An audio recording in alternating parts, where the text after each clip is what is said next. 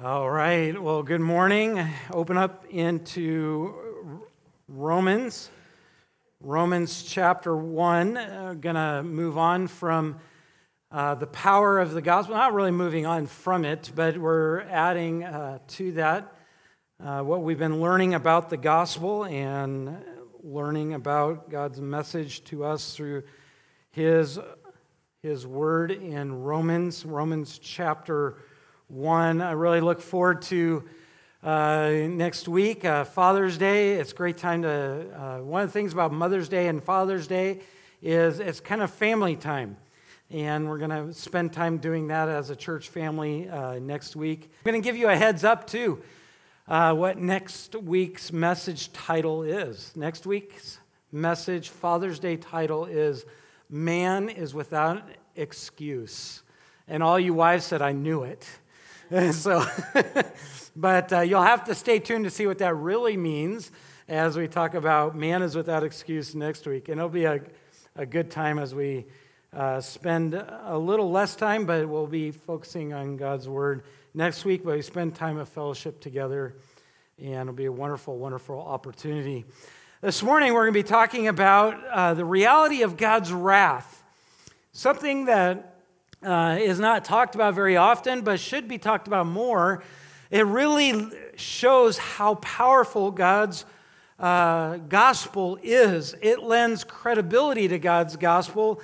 It lends urgency to God's gospel. In fact, that's why Paul says, I'm a slave to Christ in verse 1 of Romans 1, verse 1 of chapter 1. But it also says that he was set apart for God's gospel, and he also calls it the gospel of the Lord Jesus Christ. And so it's important to see that he's not ashamed of the gospel because it's the power of God. God's gospel is powerful. And if God's gospel is powerful, then we want to know what that gospel is. We don't want it to be tainted or changed or removed. And why is it so powerful? Because of our salvation. What it does eternally for us. It changes us now and forevermore. It provides something that we can never do for ourselves. It gives us righteousness or God's righteousness. It makes us right in God's eyes, not just by anyone's standards, but by God's standard and His standard alone. Why is that so important? And that is what we're going to talk about today, is looking at the reality of God's wrath. What does it really mean? What is the definition of God's wrath? And why do so many people do not like the gospel? And why do they not like when to talk about God's wrath? And why is it so persona non grata? Nobody wants to talk about it. And why people steer away from the anger of God or the wrath of God. And so we're going to look at that this morning. Well, let's pray and let's read our text this morning that we're going to look at for the next 3 weeks. Let's pray. Lord, we thank you so much for your word and that it is perfect. Even those things that are hard for us to hear, it is perfect, Lord, because you are perfect. Therefore, your word is perfect. That's why your gospel is perfect. Lord, your work is perfect in our life. That's why you are sufficient. Your word is sufficient for all things that we need for life and godliness. And so, Lord, I pray that we would learn this morning about this subject that many do not talk about, that we would fully understand it, not because of my good teaching, Lord, but because of what your word says, that your Spirit would teach us and guide us to your truth, the truth of your word, that magnifies the gospel of Christ. So, Lord, help us in this understanding today. We need your leading and guiding, so we do not minimize your wrath, or we do not make it into something that it is not. So, Lord, help us not to understand this from human eyes, but, Lord, from your attribute, from who you are, from your perfection, from your holiness. So, Lord, teach us now, I pray, as we read your word. In Jesus' name, amen. Verse 18, it tells us about the wrath of God, and it says, "For the wrath of God is revealed from heaven against all ungodliness, unrighteousness of men who supplants the truth in unrighteousness, because that which is known about God is evident within them, for God made it evident to them. For since the creation of the world, his invisible attributes, both his eternal power and divine nature, have been clearly seen, being understood through what has been made, so that they are without excuse. For even though they knew God, they did not glorify him as God or give thanks, but they became futile in their thoughts, and their foolish hearts were darkened. Professing to be wise, they became fools, and exchanging the glory of the incorruptible God for an image in the likeness of corruptible man, and of the birds and four-footed animals and crawling creatures. Therefore God gave them over in the lusts of their hearts in impurity, so that their bodies would be dishonored among them." The wrath of God is revealed. One of the amazing things about the gospel that it reveals not only our salvation and God's righteousness, but it reveals God's wrath. We understand more what does it mean that God is wrath, that he has wrath. The Shorter Catechism in question number 84, the old Westminster Catechism that they used to teach to help understand who God is, says this: "What does every sin deserve?" Or what does every sinner deserve? And the answer is very simple. Every sin deserves God's wrath and curse, both in life and that which is to come. That is a statement that most people hate or don't want to hear. The world would say, well, that's not my God. And it's very interesting because when we hear things that we don't like from a human perspective and a human thought, we very often change who God is. And we make God who we want God to be. And we say, well, if my sin incurs God's wrath, then that's not my God, and I'm going to change who God is. And very often you'll say, well, my God is a God of love. My God loves. And that is not entirely wrong, that God is love, but because God is love, God also defines love. And part of God's definition of love is the fact that God is wrath. It's amazing as we look at the Bible, and if you ever look in your concordance or you do a search of God's wrath or God's anger, a study of your concordance would very quickly show you that there are more verses and more words that deal with God's anger and wrath than deal with God's love and kindness. Isn't that interesting? Well, let's think about this. If you were going to warn somebody about a consequence that's going to happen, are you going to spend more time talking about something that will happen after the consequence is taken care of? Or are you going to spend more time talking about the consequence and the danger that you are in? Well, the Bible does that. It talks a lot about God's wrath, but yet we talk about it very little.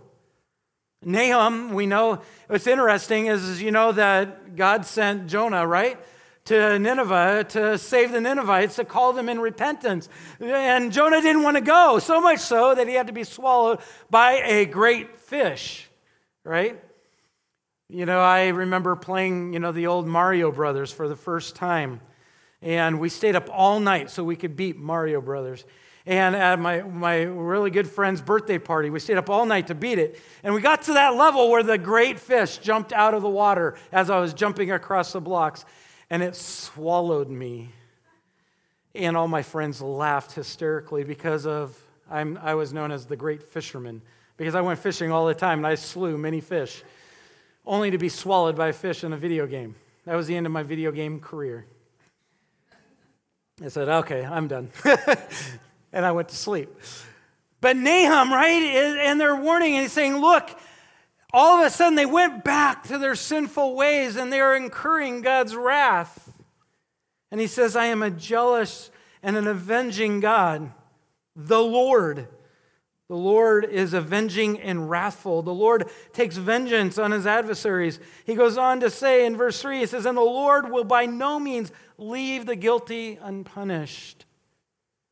He goes on to say in verse 6, who can endure the wrath of God or his burning anger? His wrath is poured out like fire, and the rocks are broken up by him. God's wrath, when it is poured out, doesn't just burn up people, but it destroys, it just melts the rock away. Ask the prophets of Baal. When Elisha goes, he calls down God's fire. And of course, they 400 plus prophets, they jump up and down, they cut themselves, and they're like, come on, our God, burn up this offering. And Elisha's over there saying, hey, where's your God? Hey, maybe shout a little bit louder. Maybe cut yourself a little bit more. He's taunting them, right? And nothing happens. He says, come on, now pour all this water. And he completely devours the offering with water.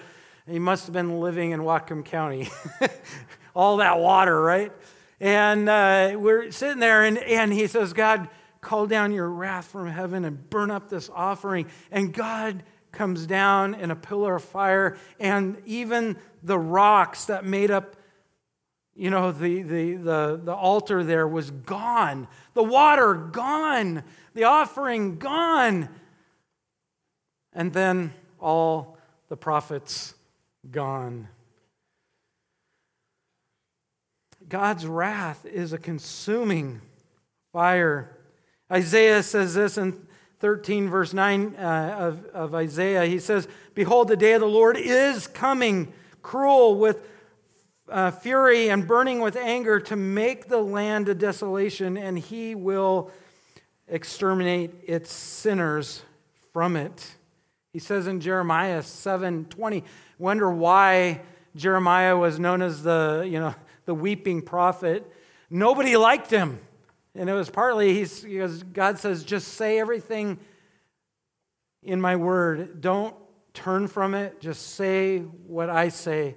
And God's message was a message of wrath, of paying for their sin and being held accountable to their sin. And he says, behold, in verse 20 of Jeremiah 7, my anger and my wrath will be poured out on this place, O man, and on beast, and on the trees, and on the field, and on the fruits of the ground, and it will burn and not be quenched. John the Baptist in Matthew 3, he said this about God's wrath. He says, and his winnowing fork is in his hand, and he will thoroughly clear his threshing floor, and he will gather his wheat into the barn, but he will burn up the chaff with unquenchable fire. Talking about the chaff, the people that don't know God. Romans chapter 2 and verse 5, Paul goes on to say about God's wrath, because of your stubbornness and unrepentant heart, you are storing up wrath for yourself in the day of wrath and revelation. Revelation 19, Christ talks about himself in verse 15, and from his mouth comes a sharp sword, so that with it he may smite the nations, and he will rule with them with a rod of iron, and he will tread the winepress of his fierce wrath of God Almighty. He will stomp on all those that fight against him and have turned against him and have sinned against him, and it'll be like a winepress. Just God will be basically destroying all sin, just like a person steps on a grape. We know that it says that the blood of all that defy God will flow in the valley of Armageddon all the way up to the horse's bridle. It's going to be a bloody mess. Paul begins this presentation of the gospel of Jesus Christ with the wrath. His wrath. It is true. It is coming. It is real. He presents several realities of his character, of his wrath, and it begins with the phrase, the wrath of God. So what is the wrath of God? Let's define it. What does it mean? There is a couple of different words that you can use for anger. And the definition that I'm going to share with you that comes straight from the word wrath is this. Wrath is this, a established nature. That means it's established, it's fixed. It's not something that just happens based on circumstances. It is based on some nature, right? It's not something that just spills out by happen chance. It's a nature. It's an established nature that is filled with passionate and hostile feeling towards all forms of sin. Lie, adultery, stealing, fornication. It doesn't matter what the sin is, it's going to incur all of God's wrath. There are two words that you can use for anger. One is thumos and one is orge. Thumos is what we understand is not a very good anger. It's a spilling out anger. It's like the idea of a passion, or it's a rising and it subsides quickly and it arrives quickly. It's like being so angry you lash out at somebody. Maybe you've been on the end of that, where somebody is so angry they just start lashing out at you. You get a tongue lashing, so much so that they spit in your face, right? Not because they're trying to spit, but they're so angry that they, just spill out their anger that's in their heart. Then there's orge, which means this idea of passionate anger that's arising, the idea that it arises from something that is settled, determined, from some real indignation. It's different than thumos. And the word here in verse 18 for the wrath of God is dealing with this momentary emotional, this passionate anger that's rising from a fixed nature. That's what this wrath is. It's different. It's not momentary. It's not emotional. It's not uncontrolled like thumos. And that's why so many people don't like, or they steer away from, and they say, well, this is not my God. My God cannot be wrathful. Because when they think of God's wrath, they define it thinking about some passion that's just momentary, that's just out of control. And they say, well, God's not out of control, so he can't be wrathful, but he is wrathful. And it's important, because if we don't understand that God's wrath is real, then we give out an incomplete gospel. Scripture, wow, I whistled. Scripture, hell, I hurt my ears. Scripture paints an absolutely fearful and horrifying picture of God's wrath. Hebrews 10:31, it says it's a fearful thing to fall into the hands of an angry God, a wrathful God, an angry God, not thumos, but orge. So here are some characteristics, or here's the reality of God's wrath, and that is that the wrath of God is based on the characteristic of God, or we want to look at the characteristic of God's wrath, and that is this, simply that God's wrath is connected to his holiness. It's like this, is that for God to be 100%, if God is 100% holy, if he's perfect, if he's without error, then he is repelled, or he hates, he is not specifically repelled by error, but he repels all error. This is the idea is that his holiness dictates his wrath. Whereas when we get angry, our incomplete, sinful emotion often dictates our anger, whereas God isn't dictated by an emotional anger that's just momentary, but it is defined by his holiness. That's why God's wrath is perfect. That's also why he's the perfect judge. That's also why he dispenses perfect justice. His holiness demands that he does not tolerate sin. He cannot tolerate sin. God's anger is not irrational rage. It is true and based on his holiness. God cannot be holy and not be angry at evil. Holiness cannot tolerate unholiness. It's like a magnet, right? His holiness repels unholiness. Hebrews 1:8-9, it says, but of the Son, he says, O throne of God is forever and ever.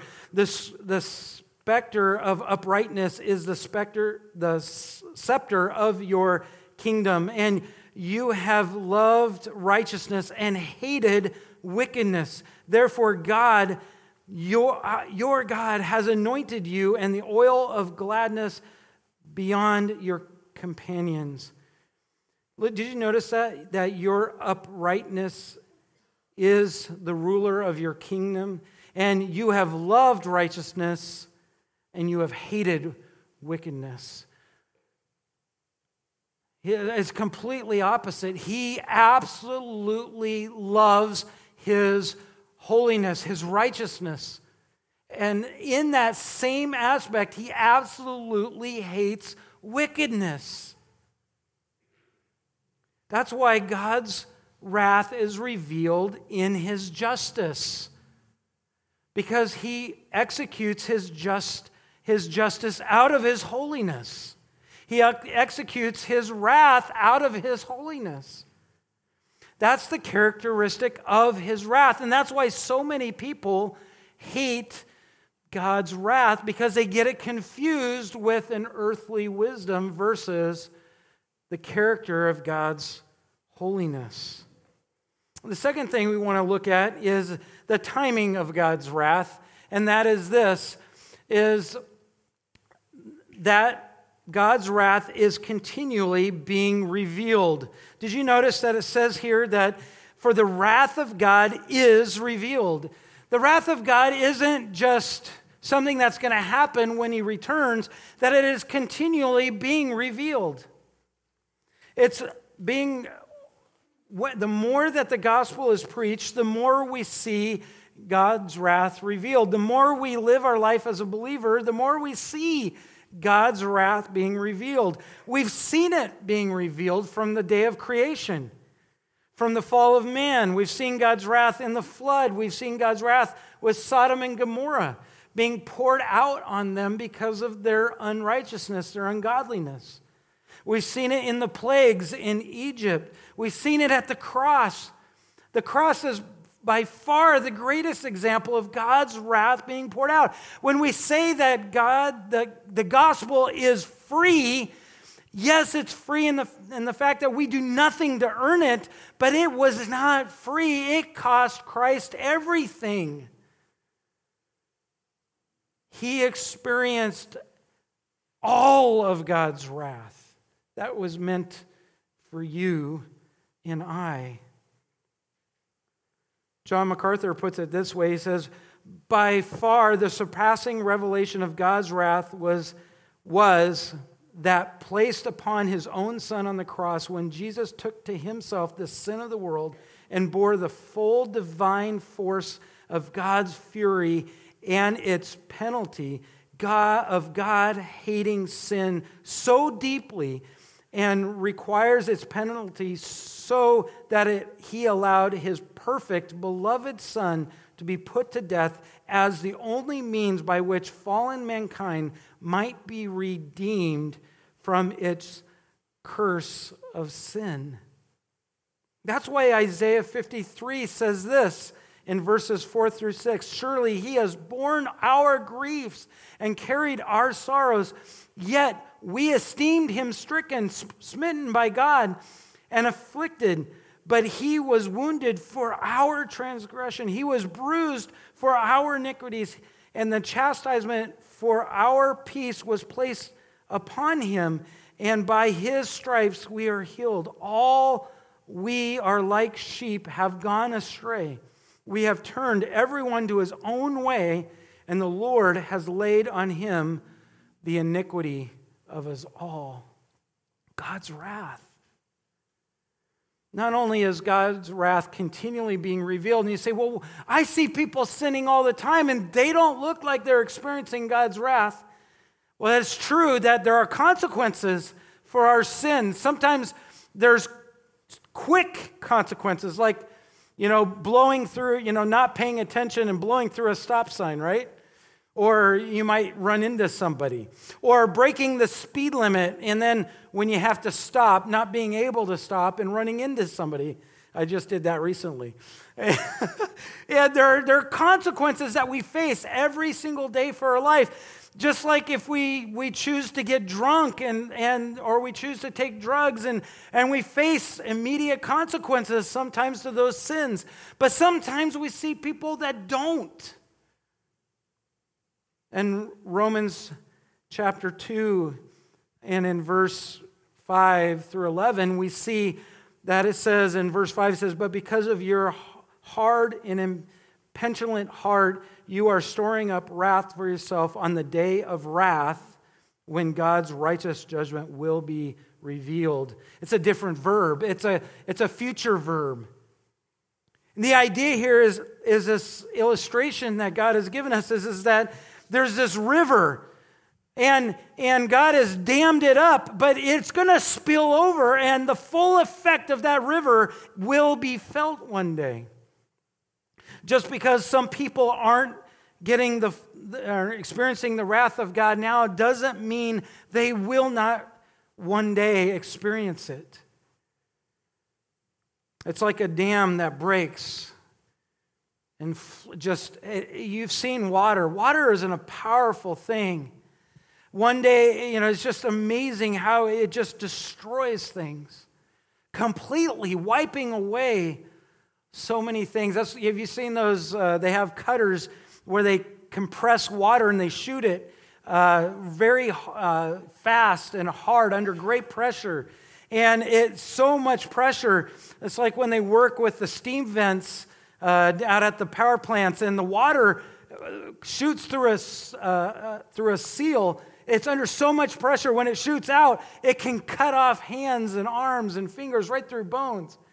It is powerful. And one day, God is going to have enough, and all of his wrath is just going to pour out. And it's just going to lay waste to everything. The timing of it is that, it's continually being revealed, but one day it will fully be revealed. As it's being stored up behind a dam. God is gracious. We hear that God is holding back and he's giving time for people to respond. He doesn't want people to face all of his wrath, and he's giving them time, but he knows that people will reject him. And one day all of God's wrath will be let loose. Praise be the Lord that we have a gospel that is so powerful that Christ took all of that wrath in our place. It's interesting, we learn more from this verse about the extent of the source of God's wrath. We look at the reality of God's wrath as this, that the source is from heaven. Did you notice that the third part of this verse, it says, for the wrath of God is revealed, continually being revealed, and it comes from heaven. That's why it's a perfect wrath. It's not an earthly wrath. It's not a wrath that's controlled by human thought. It's not a wrath, by the way, that's controlled by human good. That's why there's none righteous, no, not one. There is none who really seek honestly after God's holiness. God's wrath is revealed from heaven. It is based on heaven. It's based on where God is. It's based on His character, His rights, His authority. Despite Satan's present power as prince and heir of this world, the earth is ultimately dominated by heaven, by the throne of God. Isaiah 57:15 calls heaven the high and holy place. Verse 15 of Isaiah 63 says that holy, and it is God's holy and glorious habitation. In Isaiah 66 verse 1, that heaven is God's throne and my earth is its footstool. The earth is where God will dispense His righteous justice. The earth is His footstool. He is the judge of the earth. Psalm 94, verses 1 through 2, it says, O Lord God, to whom vengeance belongs, O God, to whom vengeance belongs, shine forth, rise up, O judge of the earth, render punishment to the proud. Same thing in Psalm 96, and so on and so on. It's God's and God's alone. It's not for us to change the terms. It's not for us to redefine. The source is solely belongs to God. Now to the extent, and that is this, the scope of God's wrath, the scope or the extent of God's wrath. For the wrath of God is being revealed from heaven against all ungodliness and unrighteousness of men. God's wrath is universal. It's to all. That's all is all that all means, and that's all that all can mean. It's all, it's everything. It encompasses everyone and everything. God is not impartial. He will not take vengeance against just anyone. He takes vengeance and He pours out His wrath on all ungodliness and unrighteousness. God's wrath is continually revealed for all. Ungodliness, by the way, means irreverent. When we hear the term ungodly, it means being irreverent towards God. Whereas unrighteousness usually in the Bible means being irreverent or sinning against people. It's amazing. So God's saying that He is going to pour out His wrath on everyone that's irreverent towards God, that is all wickedness towards Him, everyone that chooses to do their own thing rather than to follow Him. It's all of that neglect, that violate their duty to follow God. Simply, it refers to the lack of reverence and devotion and worship of God. Jude 14 uses this, 14 through 4 different times. Listen to God's wrath dealing with ungodliness. In verse 14 it says, it was also about these that Enoch, the seventh from Adam, prophesied, saying, behold, the Lord comes with 10,000s of His holy ones to execute judgment on all and to convict all the ungodly of all their deeds of ungodliness that they have committed in such an ungodly way, and of all the harsh things that the ungodly sinners have spoken against Him. Wow, he wanted to get his point across, didn't he? The use of ungodly there in those verses is amazing. Look at verse 16. He goes, these are the grumblers, the malcontents, following their own sinful desires. They are loud-mouthed boasters, showing favoritism to gain advantage. Talking about many people today. And then there's the unrighteousness, which is the injustice and wrongdoing towards man. Sin first attacks God, and then God's law, and God's righteousness, and then eventually, after we attack God and God's law, we attack each other.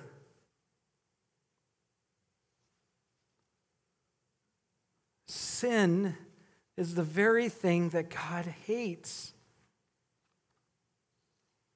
God's wrath is real. As we look at these realities of God's wrath, you got to ask yourself, what are you more afraid of? Not having enough money? Or not being right with God? God's wrath is real. Are you more afraid of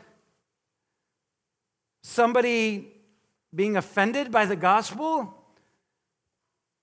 Or God's wrath being poured out upon that person? What are you afraid of? We read it earlier, Hebrews 10:31. It's a fearful thing to fall into the hands of a living God. What are we afraid of? Many times we let the fear of the things of this world drive us to the point where we are no longer afraid of God. Jude talks about in verse 16, these are the grumblers, the malcontents, following after their own sinful desires. They're more afraid of losing out on things in life, and they're less afraid about who they deeply offend by their sinfulness. Many times, that fear of the things in the world keeps us from knowing and understanding God.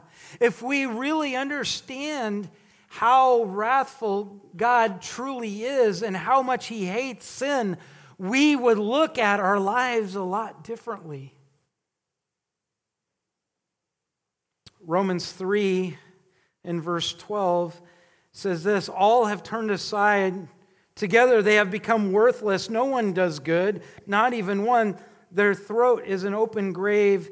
They use their tongues to deceive. Their venoms of asp is under their lips. Their mouth is full of cursing and bitterness. Their feet are swift to shed blood. In their path are ruin and misery. And the way of peace they have not known. One of the most amazing aspects is when we understand the wrath of God, the whole scope and reality of the wrath of God, we run to the gospel because we understand how powerful it is. God isn't, just like Rob said, God isn't good just because He's loving. He's good because He is holy, and because He is also wrathful against sin, because it makes Him a righteous judge. The right judge. He is perfect. He is holy. And out of that holiness comes His wrath.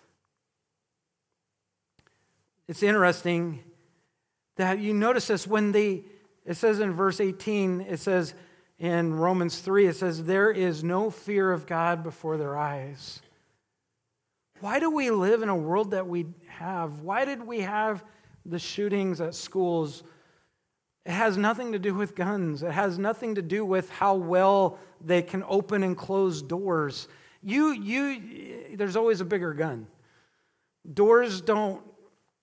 It's because we live in a fallen world that everybody does what's right in their own eyes. They don't fear God. And because they don't fear God, you notice in verse 17 it says, and the way of peace has not known. They have not known. The world doesn't know peace. It can't. They're quick to shed blood. They're quick to hurt each other. They're quick to tear each other down.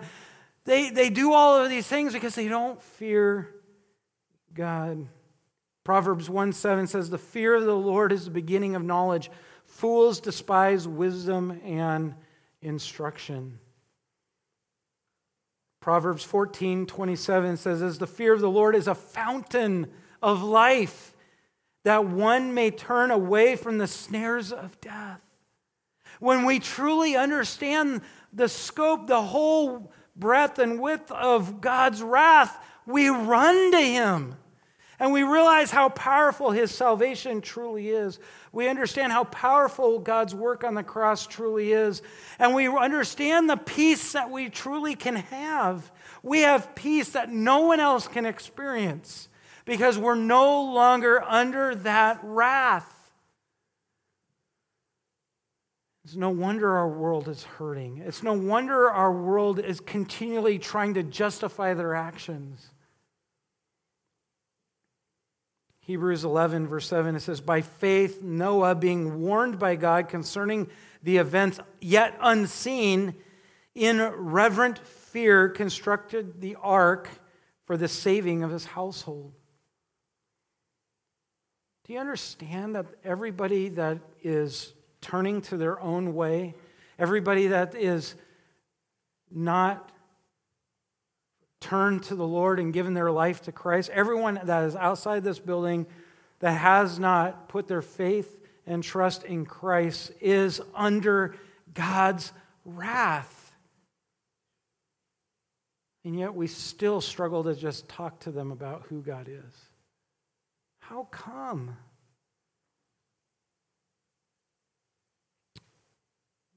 Noah built an ark so he could save his family, not knowing what rain even was. But he knew God's wrath was coming. You know, we talk about the rain, right, all the time. But you know, the emphasis was not on the rain. It's God's wrath being poured out. It destroyed this world. We have the continents we have the Grand Canyon. You ever tried to jump across the Grand Canyon? You know the narrowest point is 4 miles. I mean, you could be the best jumper in the world and still miss it by 3 miles and minus 25 feet. I think the record's like 28 feet something. It was the longest. I was excited to jump 23 feet. But here's the thing, you're still going to fall short. That's why we need the cross. That's why we need Christ. The world has no hope. Believer, churchgoer, family, if you are choosing to be tempted by sin in your life, you're choosing to either live a life of anger, choosing to live a life of pursuing other things and making them more important than God, you are still going to face the consequences of sin. You may not be under God's eternal wrath. You may still be going to heaven, but you may wonder, why don't I have peace? Why am I struggling? Why is there so much hardship? Ask the question, what right now is more important in your life than God? Maybe you don't even realize it.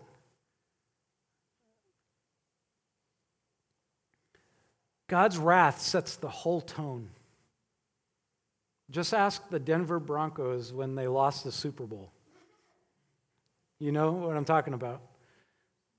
They were the number one. They set all the offensive records to this date. No one's ever had an offense like them. Greatest offense in all the history of the NFL. Till they met the Seahawks. And you know what was? They had the number one defense. But what it really was is Cam Chancellor set the whole tone from the very first throw that Peyton Manning threw. He hit the receiver so hard that every single play after that, he thought about it. And they were horrible. It was the worst offensive showing by any offense in the history of the NFL. Guys, God's wrath sets the whole tone. It changes everything. If you keep the fear of God from your life, then your walk is going to be miserable. The gospel is going to be powerless. People are going to hell, and they're going to face this wrath head on for eternity. They need the gospel. The fear of the Lord is the fountain of life, that one may turn away from the snares of death. How's your walk with God? Fear God, keep his commandments, for that's the whole duty of man. Don't underestimate, don't minimize God's wrath. It is more ferocious than any of us realize. More than I realize. The more I study it, the more it scares me to death. The more it scares me to death, the more I change my walk. The more I change my walk, the more I realize God is good. His way is right. I enjoy. Even in the midst of great sorrow, I can have great joy because of the peace that surpasses all understanding through Christ Jesus our Lord. Let's pray. Lord, thank you for this message that you give us. You explain to us this wrath that is to come, this wrath that is being revealed every day on sin.